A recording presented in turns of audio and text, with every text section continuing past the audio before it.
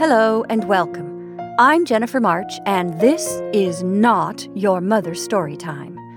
This week, and all month long, we bring you African American authors in honor of Black History Month. Our first author is Alice Dunbar Nelson, born Alice Ruth Moore. Moore was the daughter of an African American seamstress and former slave, and a white seaman. Her parents were middle-class people of color and part of the traditional, multiracial Creole community in New Orleans. She recalls the isolation felt as a child and the sensation of not belonging to or being accepted by either race. Both black and white individuals rejected her for being too white. Much of Dunbar Nelson's writing was rejected because she wrote about the color line, oppression, and the themes of racism. Few mainstream publications would publish her writing because it was not marketable. She was able to publish her writing, however, when the themes of racism and oppression were more subtle. Here are 4 stories by Alice Dunbar Nelson: Sister Josepha, Titee, Tony's Wife, and By the Bayou St. John. And now, Sister Josepha.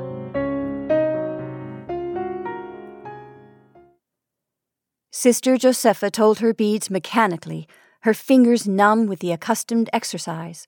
The little organ creaked a dismal O Salutaris, and she still knelt on the floor, her white-bonneted head nodding suspiciously.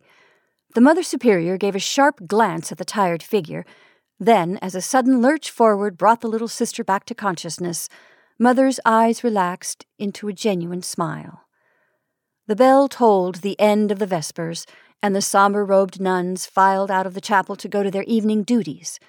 Little Sister Josepha's work was to attend to the household lamps, but there must have been as much oil spilled on the table tonight as was put in the vessels. The small brown hands trembled so that most of the wicks were trimmed with points at one corner, which caused them to smoke all that night. "Oh, cher Señor," she sighed, giving an impatient polish to a refractory chimney. "It is wicked and sinful, I know, but I'm so tired. I can't be happy and sing any more.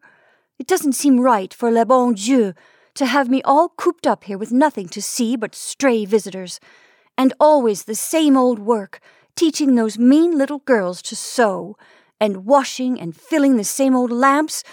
Pah!" And she polished the chimney with a sudden vigorous jerk which threatened destruction. They were rebellious prayers that the red mouth murmured that night, and a restless figure that tossed on the hard dormitory bed. Sister Dominica called from her couch to know if Sister Josepha were ill. "No," was the somewhat short response. Then a muttered, "Why can't they let me alone for a minute? That pale-eyed Sister Dominica never sleeps. That's why she is so ugly." About 15 years before this night, someone had brought to the orphan asylum connected with this convent du Sacré-Cœur, a round, dimpled bit of 3-year-old humanity who regarded the world from a pair of gravely twinkling black eyes, and only took a chubby thumb out of a rosy mouth long enough to answer in monosyllabic French. It was a child without an identity. There was but one name that anyone seemed to know, and that too was vague: Camille. She grew up with the rest of the waifs, scraps of French and American civilization thrown together to develop a seemingly inconsistent miniature world. Mademoiselle Camille was a queen among them, a pretty little tyrant who ruled the children and dominated the more timid sisters in charge. One day, an awakening came. When she was 15 and almost fully ripened into a glorious tropical beauty of the type that matures early, some visitors to the convent were fascinated by her and asked the Mother Superior to give the girl into their keeping. Camille fled like a frightened fawn into the yard and was only unearthed with some difficulty from behind a group of palms. Sulky and pouting, she was led into the parlor, picking at her blue pinafore like a spoiled infant. "The lady and gentleman wish you to go home with them, Camille," said the Mother Superior in the language of the convent. Her voice was kind and gentle, apparently. but the child, accustomed to its various inflections, detected a steely ring behind its softness, like the proverbial iron hand in the velvet glove.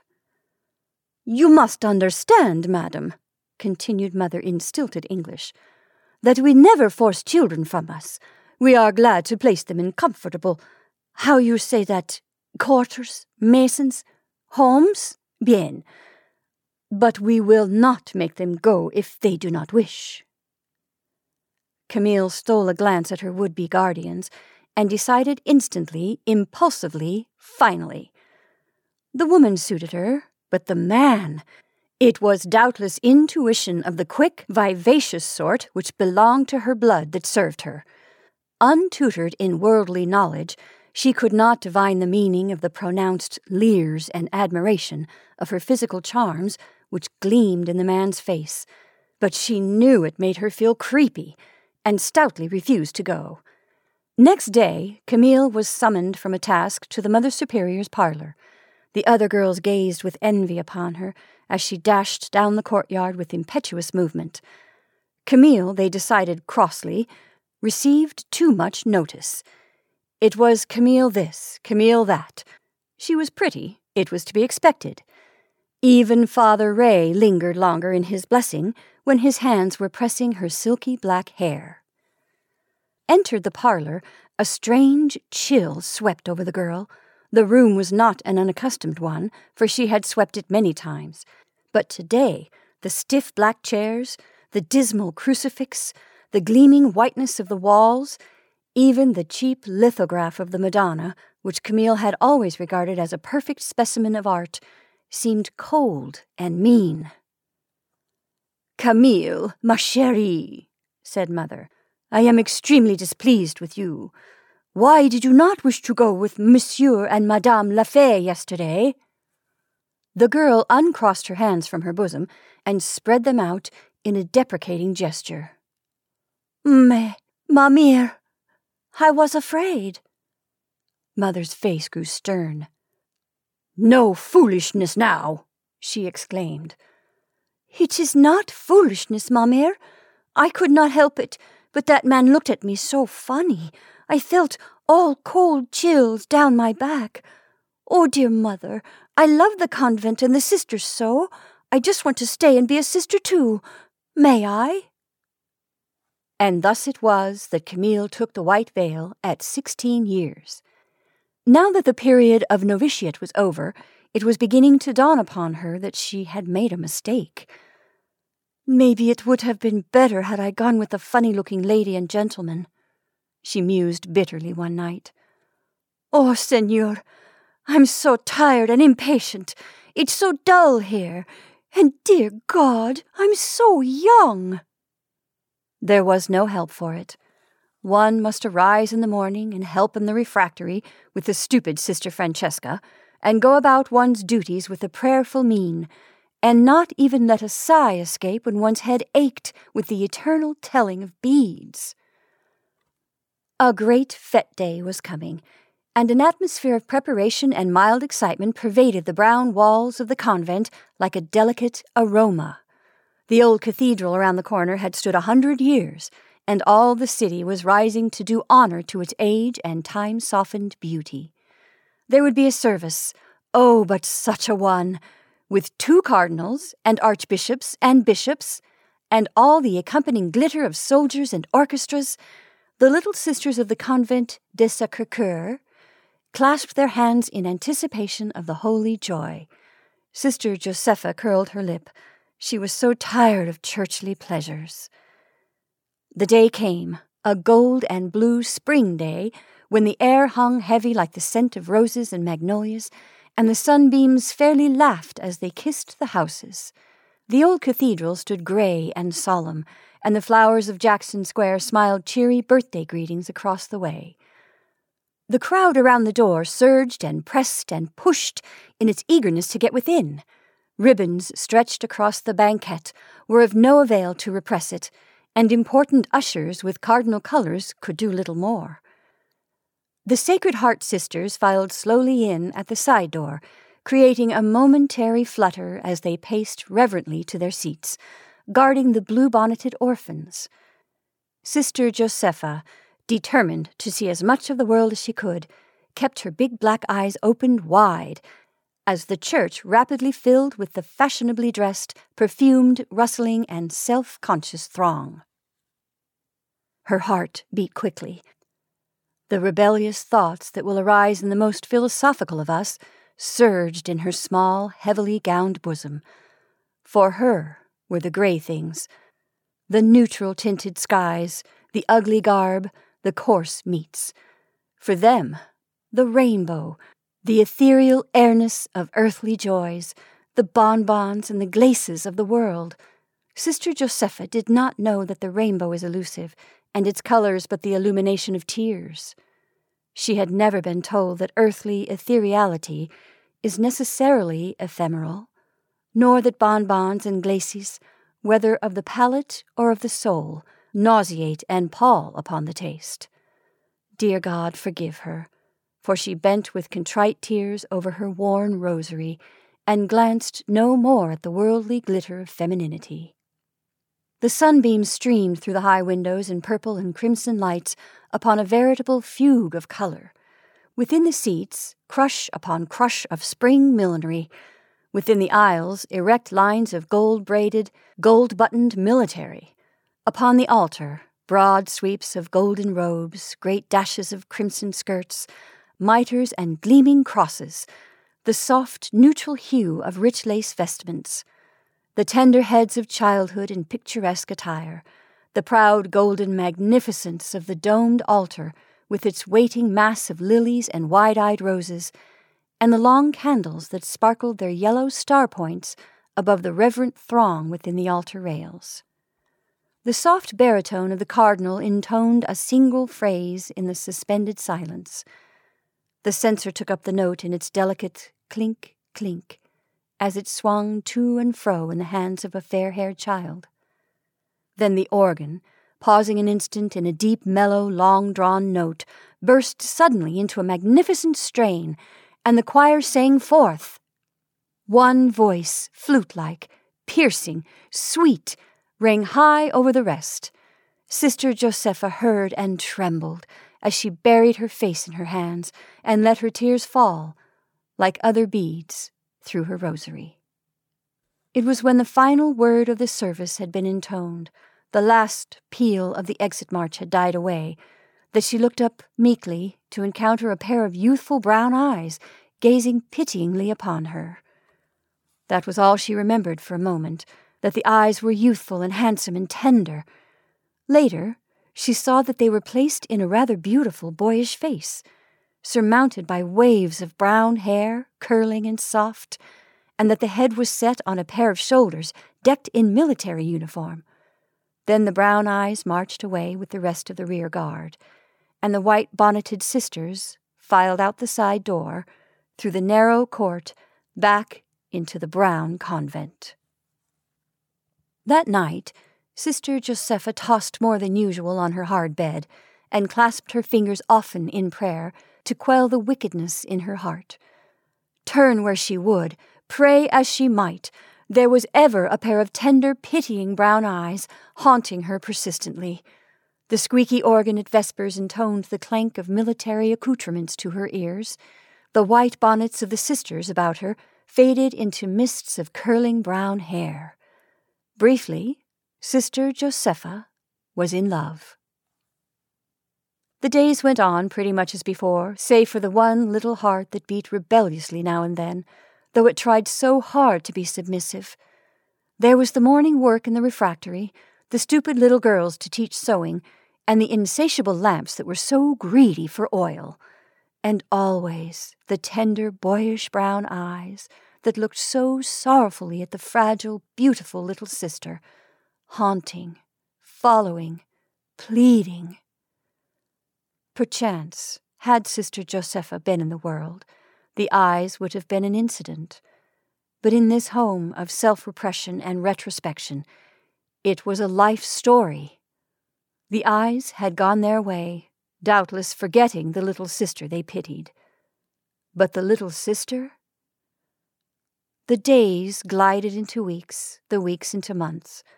Thoughts of escape had come to Sister Josepha, to flee the world, to merge in the great city where recognition was impossible, and, working her way like the rest of humanity, perchance encounter the eyes again.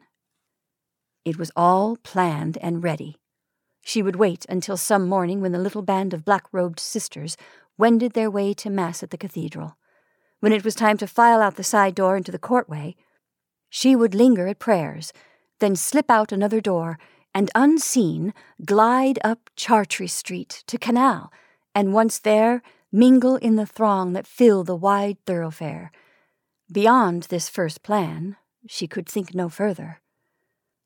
Penniless, garbed, and shaven though she would be, other difficulties never presented themselves to her. She would rely on the mercies of the world to help her escape from this torturing life of inertia. It seemed easy now that the first step of decision had been taken. The Saturday night before the final day had come, she had lay feverishly nervous in her narrow little bed, wondering with wide-eyed fear at the morrow. Pale-eyed Sister Dominica and Sister Francesca were whispering together in the dark silence, and Sister Josepha's ears pricked up as she heard her name. "She is not well, poor child," said Francesca. "I fear the life is too confining." "It is best for her," was the reply. "You know, sister, how hard it would be for her in the world, with no name but Camille, no friends, and her beauty. And then—" Sister Josepha heard no more, for her heart beating tumultuously in her bosom drowned the rest. Like the rush of the bitter salt tide over a drowning man clinging to a spar, came the complete submerging of her hopes of another life. No name but Camille, that was true. No nationality, for she could never tell from whom or whence she came. No friends, and a beauty that not even an ungainly bonnet and shaven head could hide. In a flash, she realized the deception of the life she would lead, and the cruel self-torture of wonder at her own identity. Already, as if in anticipation of the world's questionings, she was asking herself, "Who am I? What am I?" The next morning, the Sisters de Sacré-Cœur filed into the cathedral at High Mass, and bent devout knees at the general confession.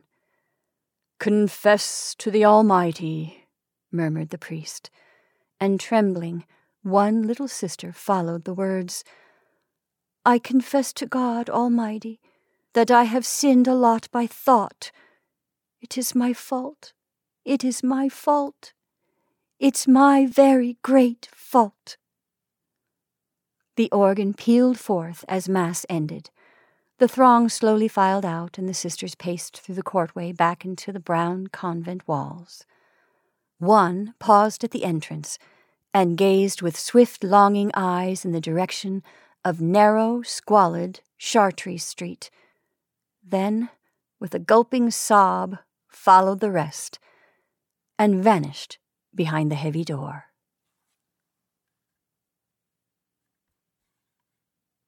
And now, Titee. It was cold that day. The great sharp north wind swept out of Elysian Fields Street in blasts that made men shiver and bent everything in their track. The skies hung lowering and gloomy. The usual quiet street was more than deserted. It was dismal.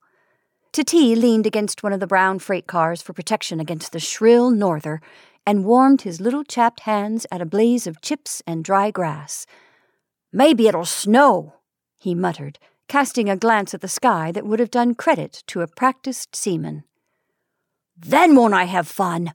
Ugh, but the wind blows." It was Saturday, or Titee would have been in school, the big yellow school bus on Marinay Street, where he went every day when its bell boomed 9 o'clock, went with a run and a joyous whoop, ostensibly to imbibe knowledge, really to make his teacher's life a burden. Idle, lazy, dirty, troublesome boy, she called him to herself, as day by day wore on, and Titee improved not, but let his whole class pass him on its way to a higher grade. A practical joke he relished infinitely more than a practical problem, and a good game at pin-sticking was far more entertaining than a language lesson. Moreover, he was always hungry, and would eat in school before the 10:30 recess, thereby losing much good playtime for his voracious appetite. But there was nothing in natural history that Titee did not know. He could dissect a butterfly or a mosquito hawk and describe their parts as accurately as a speckled student with a scalpel and a microscope could talk about a cadaver. The entire 3rd District, with its swamps and canals and commons and railroad sections, and its wondrous, crooked, tortuous streets, was an open book to Titee. There was not a nook or corner that he did not know or could tell of. There was not a bit of gossip among the gaymans, little Creole and Spanish fellows, with dark skins and lovely eyes like spaniels, that Titee could not tell of. He knew just exactly when it was time for crawfish to be plentiful down in the Claiborne and Marinay canals, just when a poor breadless fellow might get a job at the big boneyard and fertilizing factory out on the railroad track. And as for the levee, with its ships and schooners and sailors, how he could revel in them! The wondrous ships, the pretty little schooners, where the foreign-looking sailors lay on long moonlight nights, singing to their guitars and telling great stories. All these things and more could Titee tell of. He had been down to the Gulf and out on its treacherous waters, through the eads jetting on a fishing smack with some jolly brown sailors, and could interest the whole schoolroom in the talk lessons if he chose. Titee shivered as the wind swept round the freight cars. There isn't much warmth in a bit of a jersey coat. "Wish 'twas summer," he murmured, casting another sailor's glance at the sky. "Don't believe I like snow. It's too wet and cold." And with a last parting caress at the little fire he had builded for a minute's warmth, he plunged his hands in his pockets, shut his teeth, and started manfully on his mission out the railroad track toward the swamps. It was late when Titee came home, to such a home as it was, and he had but illy performed his errand, so his mother beat him and sent him to bed supperless. A sharp strap stings in cold weather, and a long walk in the teeth of a biting wind creates a keen appetite. But if Titee cried himself to sleep that night, he was up bright and early next morning, had been to Mass, devoutly kneeling on the cold floor, blowing his fingers to keep them warm, and was home almost before the rest of the family were awake. There was evidently some great matter of business of the young man's mind, for he scarcely ate his breakfast, and left the table soon, eagerly cramming the remainder of his meal in his pockets. "Ma foi! But what now?" mused his mother, as she watched his little form sturdily trudging the track in the face of the wind. His head, with the rimless cap thrust close on the shock of black hair, bent low, his hands thrust deep in the bulging pockets. "A new live play toy hit, maybe," ventured the father. "He's one funny child." The next day, Titee was late for school. It was something unusual, for he was always the first on hand to fix some plan of mechanism to make the teacher miserable. She looked reprovingly at him this morning when he came in during arithmetic class, his hair all wind-blown, his cheeks rosy from a hard fight with the sharp blasts. But he made up for his tardiness by his extreme goodness all day. Just think, Titee did not even eat once before noon, a something unparalleled in the entire previous history of his school life.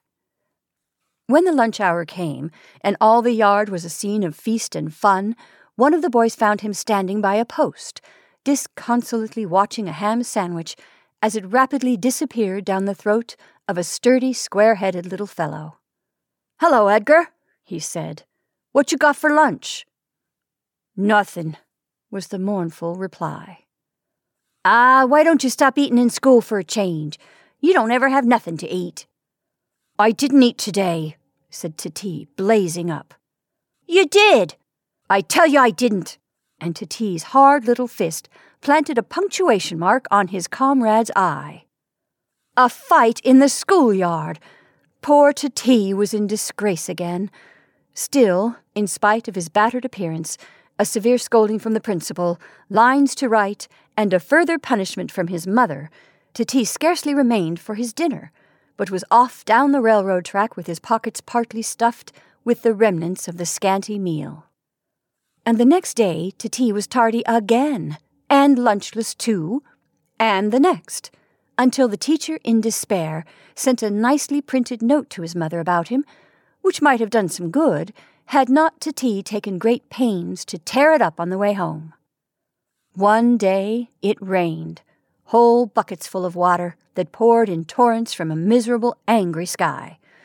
Too wet a day for bits of boys to be trudging to school, so Titee's mother thought, so she kept him at home to watch the weather through the window, fretting and fuming like a regular storm in miniature. As the day wore on and the rain did not abate, his mother kept a strong watch upon him, for he tried many times to slip away.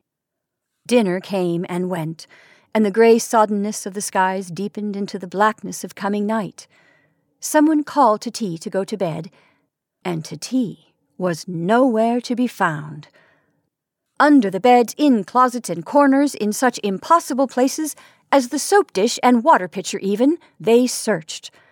But he had gone as completely as if he had been spirited away. It was of no use to call up the neighbors. He had never been near their houses, they affirmed, so there was nothing to do but go to the railroad track where Titee had been seen so often trudging in the shrill north wind.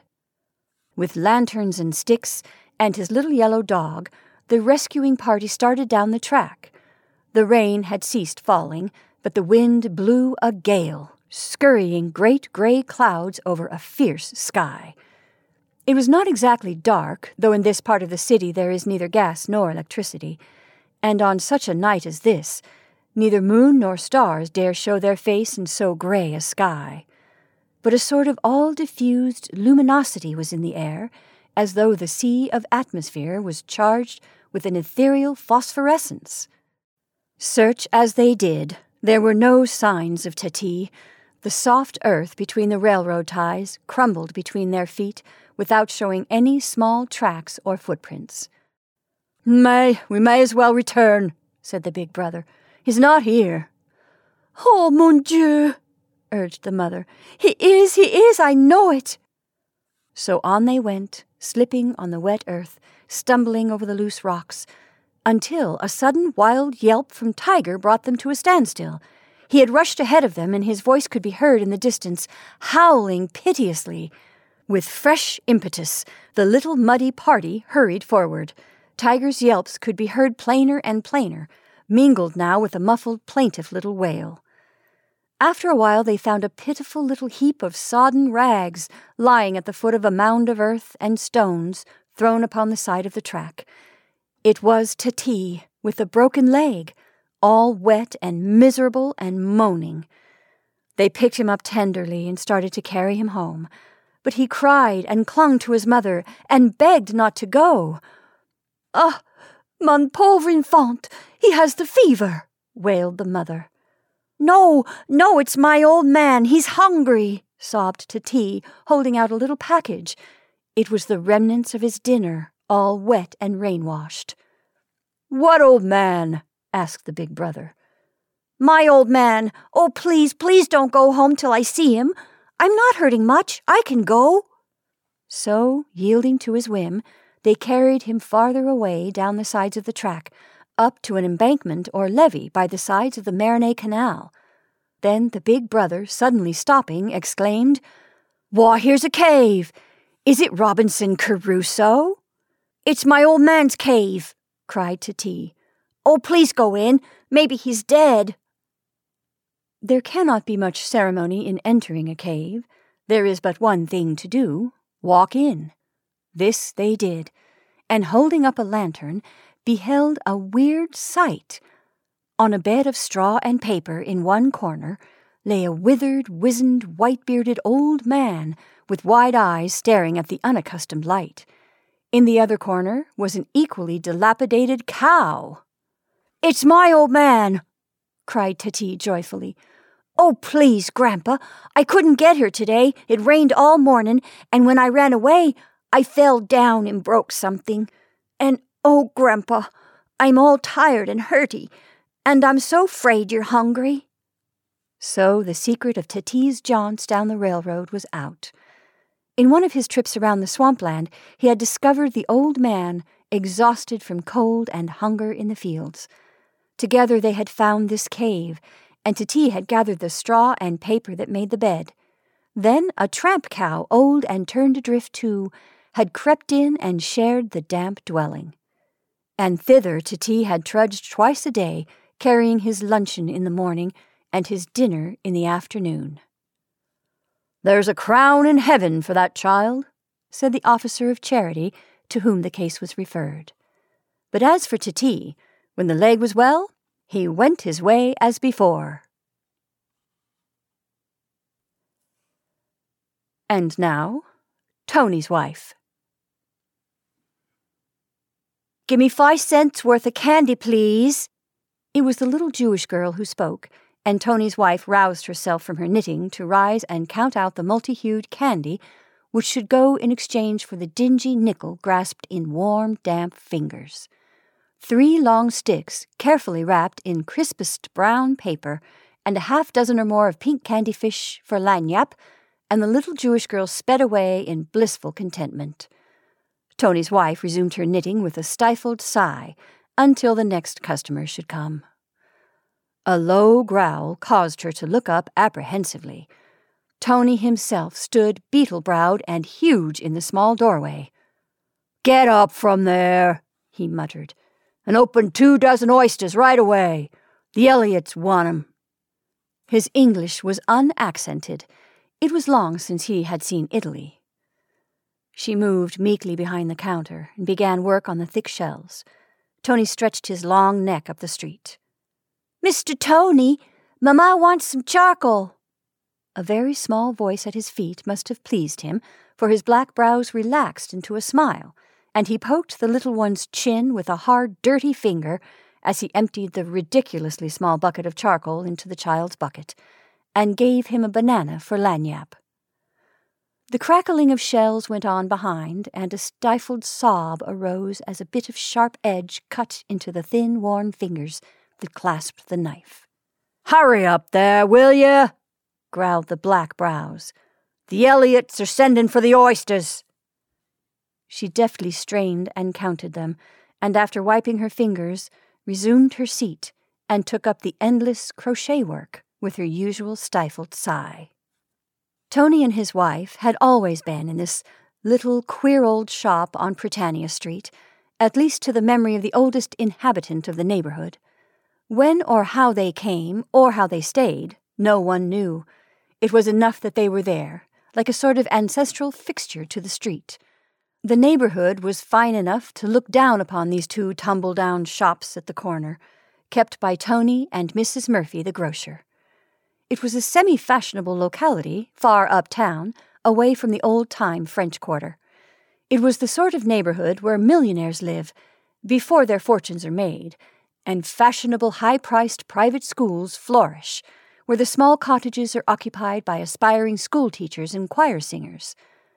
Such was this locality, and you must admit that it was indeed a condescension to tolerate Tony and Mrs. Murphy. He was a great black-bearded, hoarse-voiced, 6-foot specimen of Italian humanity, who looked in his little shop and on the prosaic pavement of Britannia Street somewhat like Hercules might seem in a modern drawing-room. You instinctively thought of wild mountain passes and the gleaming dirks of bandit contadini in looking at him. What his last name was, no one knew. Someone had maintained once that he had been christened Antonio Malatesta, but that was unauthentic, and as little to be believed as that other wild theory that her name was Mary.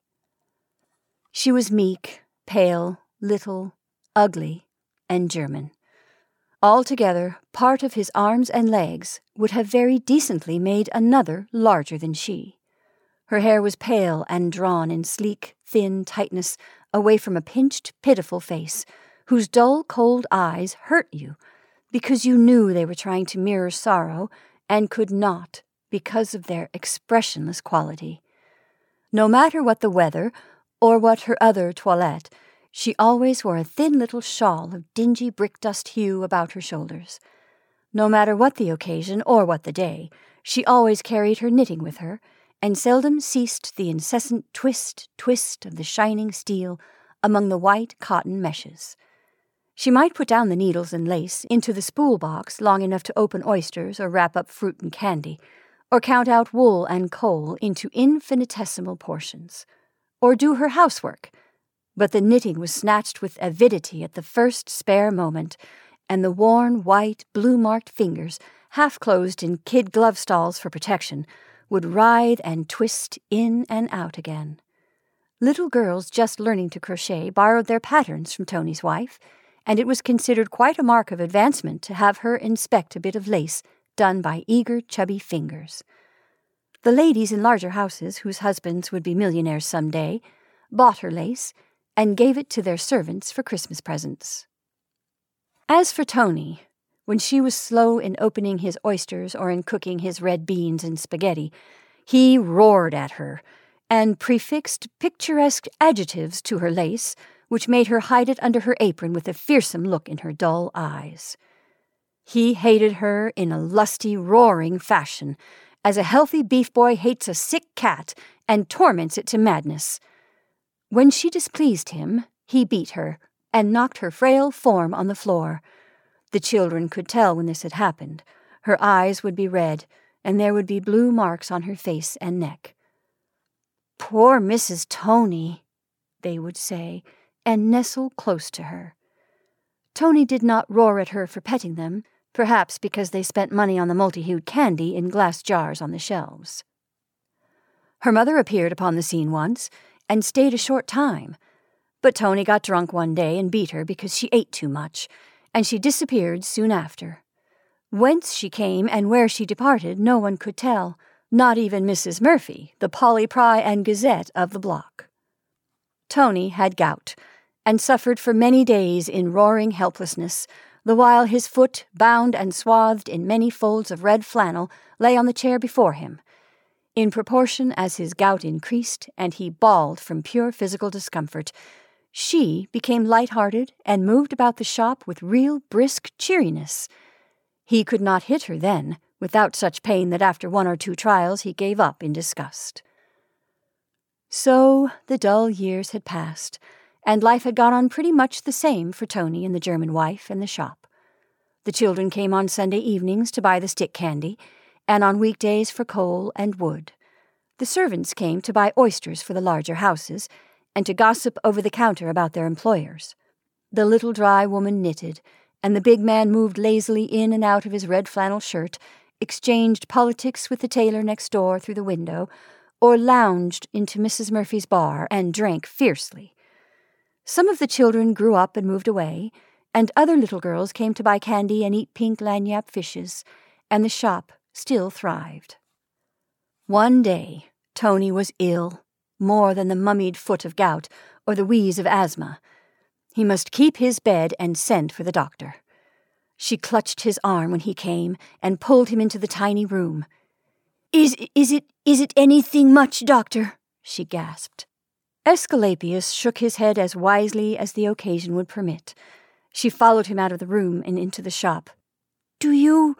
Will he get well, doctor?" Esculapius buttoned up his frock-coat, smoothed his shiny hat, cleared his throat, then replied oracularly, "Madam, he is completely burned out inside. Empty as a shell, madam, empty as a shell. He cannot live, for he has nothing to live on." As the cobblestones rattled under the doctor's equipage, rolling leisurely up Britannia Street, Tony's wife sat in her chair and laughed with a hearty joyousness that lifted the film from the dull eyes and disclosed a sparkle beneath. The drear days went by, and Tony lay like a veritable Samson shorn of his strength, for his voice was sunken to a hoarse, sibilant whisper, and his black eyes gazed fiercely from the shock of hair and beard about a white face. Life went on pretty much as before in the shop. The children passed to ask how Mr. Tony was, and even hushed the jingles on their bell hoops as they passed the door. Red-headed Jimmy, Mrs. Murphy's nephew, did the hard jobs, such as splitting wood and lifting coal from the bin, and in the intervals between tending the fallen giant and waiting on the customers, Tony's wife sat in her accustomed chair, knitting fiercely, with an inscrutable smile about her purple, compressed mouth. Then John came, introducing himself, serpent-wise, into the Eden of her bosom. John was Tony's brother, huge and bluff, too, but fair and blonde, with the beauty of northern Italy. With the same lack of race pride which Tony had displayed in selecting his German spouse, John had taken unto him Betty, a daughter of Aaron, aggressive, powerful, and cross-eyed. He turned up now, having heard of this illness, and assumed an air of remarkable authority at once. A hunted look stole into the dull eyes, and after John had departed with blustering directions as to Tony's welfare, she crept to his bedside, timidly. "Tony," she said, "Tony, you are very sick." An inarticulate growl was the only response. "Tony, you ought to see the priest. You mustn't go any longer without taking the sacrament." The growl deepened into words. "Don't want any priest. You're always after some sniveling old woman's fuss. You and Mrs. Murphy go on with your church. It won't make you any better." She shivered under this parting shot and crept back into the shop. Still, the priest came next day. She followed him into the bedside and knelt timidly. "Tony," she whispered, "here's Father LeBlanc." Tony was too languid to curse out loud. He only expressed his hate in a toss of the black beard and shaggy mane. "Tony," she said nervously, "won't you do it now? It won't take long, and it will be better for you when you go. Oh, Tony, don't laugh. Please, Tony, here's the priest." But the Titan roared aloud. "No! Get it? Think I'm going to give you a chance to grab my money now? Let me die and go to hell in peace." Father LeBlanc knelt meekly and prayed, and the woman's weak pleadings continued. "Tony, I've been true and good and faithful to you. Don't die and leave me no better than before. Tony, I do want to be a good woman once, a real for true married woman. Tony, here's the priest. Say yes." And she wrung her ringless hands. "You want my money," said Tony slowly, "and you shan't have it. Not a cent. John shall have it." Father LeBlanc shrank away like a faded spectre. He came next day, and next day, only to see reenacted the same piteous scene, the woman pleading to be made a wife ere death hushed Tony's blasphemies. The man chuckling in pain-racked glee at the prospect of her bereaved misery. Not all the prayers of Father LeBlanc nor the wailings of Mrs. Murphy could alter the determination of the will beneath the shock of hair. He gloated in his physical weakness at the tenacious grasp on his mentality. "Tony," she wailed on the last day, her voice rising to a shriek in its eagerness. "Tell them I'm your wife. It'll be the same. Only say it, Tony, before you die." He raised his head and turned stiff eyes and gibbering mouth on her, then, with one chill finger pointing at John, fell back dully and heavily. They buried him with many honors by the Society of Italia's Sons. John took possession of the shop when they returned home, and found the money hidden in the chimney corner. As for Tony's wife, since she was not his wife after all, they sent her forth in the world penniless, her worn fingers clutching her bundle of clothes in nervous agitation, as though they regretted the time lost from knitting.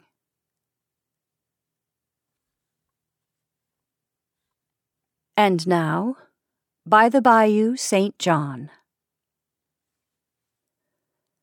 The Bayou St. John slowly makes its dark-hued way through reeds and rushes, high banks and flat slopes, until it casts itself into the turbulent bosom of Lake Pontchartrain. It is dark, like the passionate women of Egypt, placid like their broad brows, deep, silent like their souls. Within its bosom are hidden romances and stories such as were sung by minstrels of old. From the source to the mouth is not far distant, visibly speaking, but in the life of the bayou, 100 heart miles could scarcely measure it.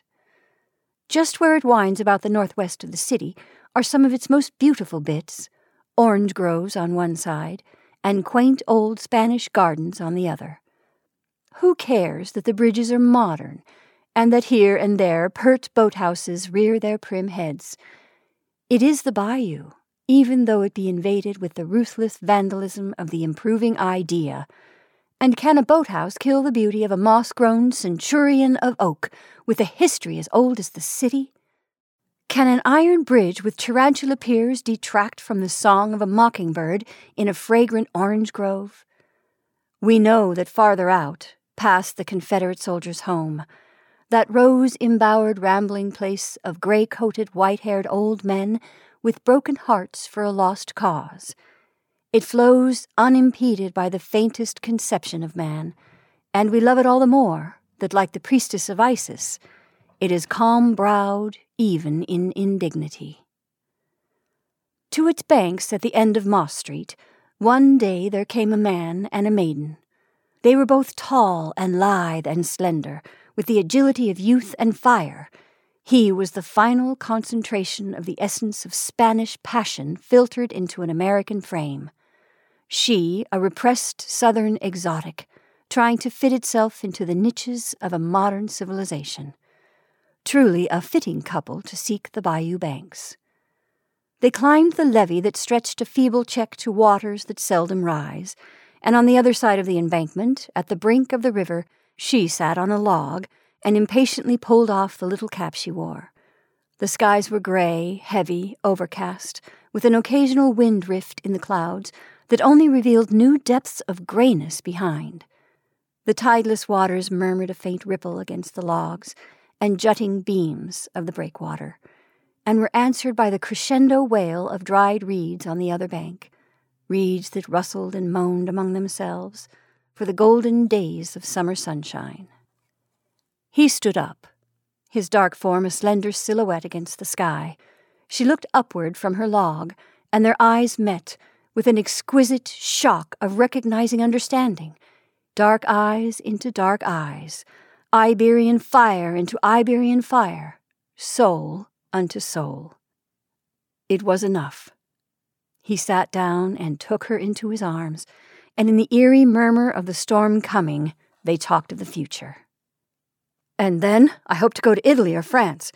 It is only there, beneath those far southern skies, that I could ever hope to attain anything that the soul within me says I can. I have wasted so much time in the mere struggle for bread, while the powers of a higher calling have clamored for recognition and expression. I will go some day and redeem myself.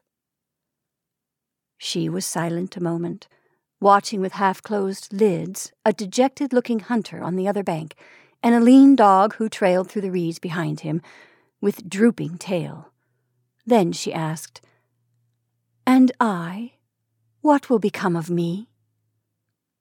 "You, Athanasia. There is a great future before you, little woman, and I and my love can only mar it. Try to forget me and go on your way. I am only the epitome of unhappiness and ill success." But she laughed and would have none of it. Will you ever forget that day, Athanasia? How the little gamins, Creole throughout, came half shyly near the log, fishing and exchanging furtive whispers and half-concealed glances at the silent couple. Their angling was rewarded only by a black water moccasin that wriggled and forked its venomous red tongue in an attempt to exercise its death-dealing prerogative. This, Athanasia insisted, must go back into its native black waters, and paid the price the boys asked that it might enjoy its freedom. The gaimans laughed and chattered in their soft patois. The dawn smiled tenderly upon Athanasia, and she durst not look at the reeds as she talked, lest their crescendo sadness yield a foreboding. Just then a wee girl appeared, clad in a multi-hued garment, evidently a sister to the small fisherman. Her keen black eyes, set in a dusky face, glanced sharply and suspiciously at the group as she clambered over the wet embankment, and it seemed the drizzling mist grew colder, the sobbing wind more pronounced in its prophetic wail. Athanasia rose suddenly. "Let us go," she said. "The eternal feminine has spoiled it all." The bayou flows as calmly and darkly, as full of hidden passions as ever. On a night years after, the moon was shining upon it with a silvery tenderness that seemed brighter, more carelessly lingering than anywhere within the old city. Behind there rose the spires and towers. Before, the reeds, green now, and soft in their rustlings and whispers for the future. False reeds! They tell themselves of their happiness to be, and it all ends in dry stalks and drizzling skies. The mockingbird in the fragrant orange grove sends out his night song, and blends it with the cricket's chirp, as the blossoms of orange and magnolia mingle their perfume with the earthly smell of a summer rain just blown over. Perfect in its stillness, absolute in its beauty, tenderly healing in its suggestion of peace, the night, in its clear-lighted, cloudless sweetness, enfolds Athanasia as she stands on the levee and gazes down at the old log, now almost hidden in the luxuriant grass. It was the eternal feminine that spoiled our dream that day, as it spoiled the afterlife, was it not? But the Bayou St. John did not answer. It merely gathered into its silent bosom another broken-hearted romance, and flowed dispassionately on its way. And those are our stories for this evening.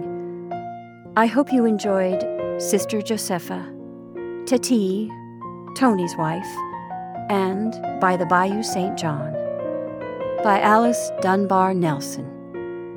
Thank you for listening. I'm Jennifer March, and this is not your mother's story time.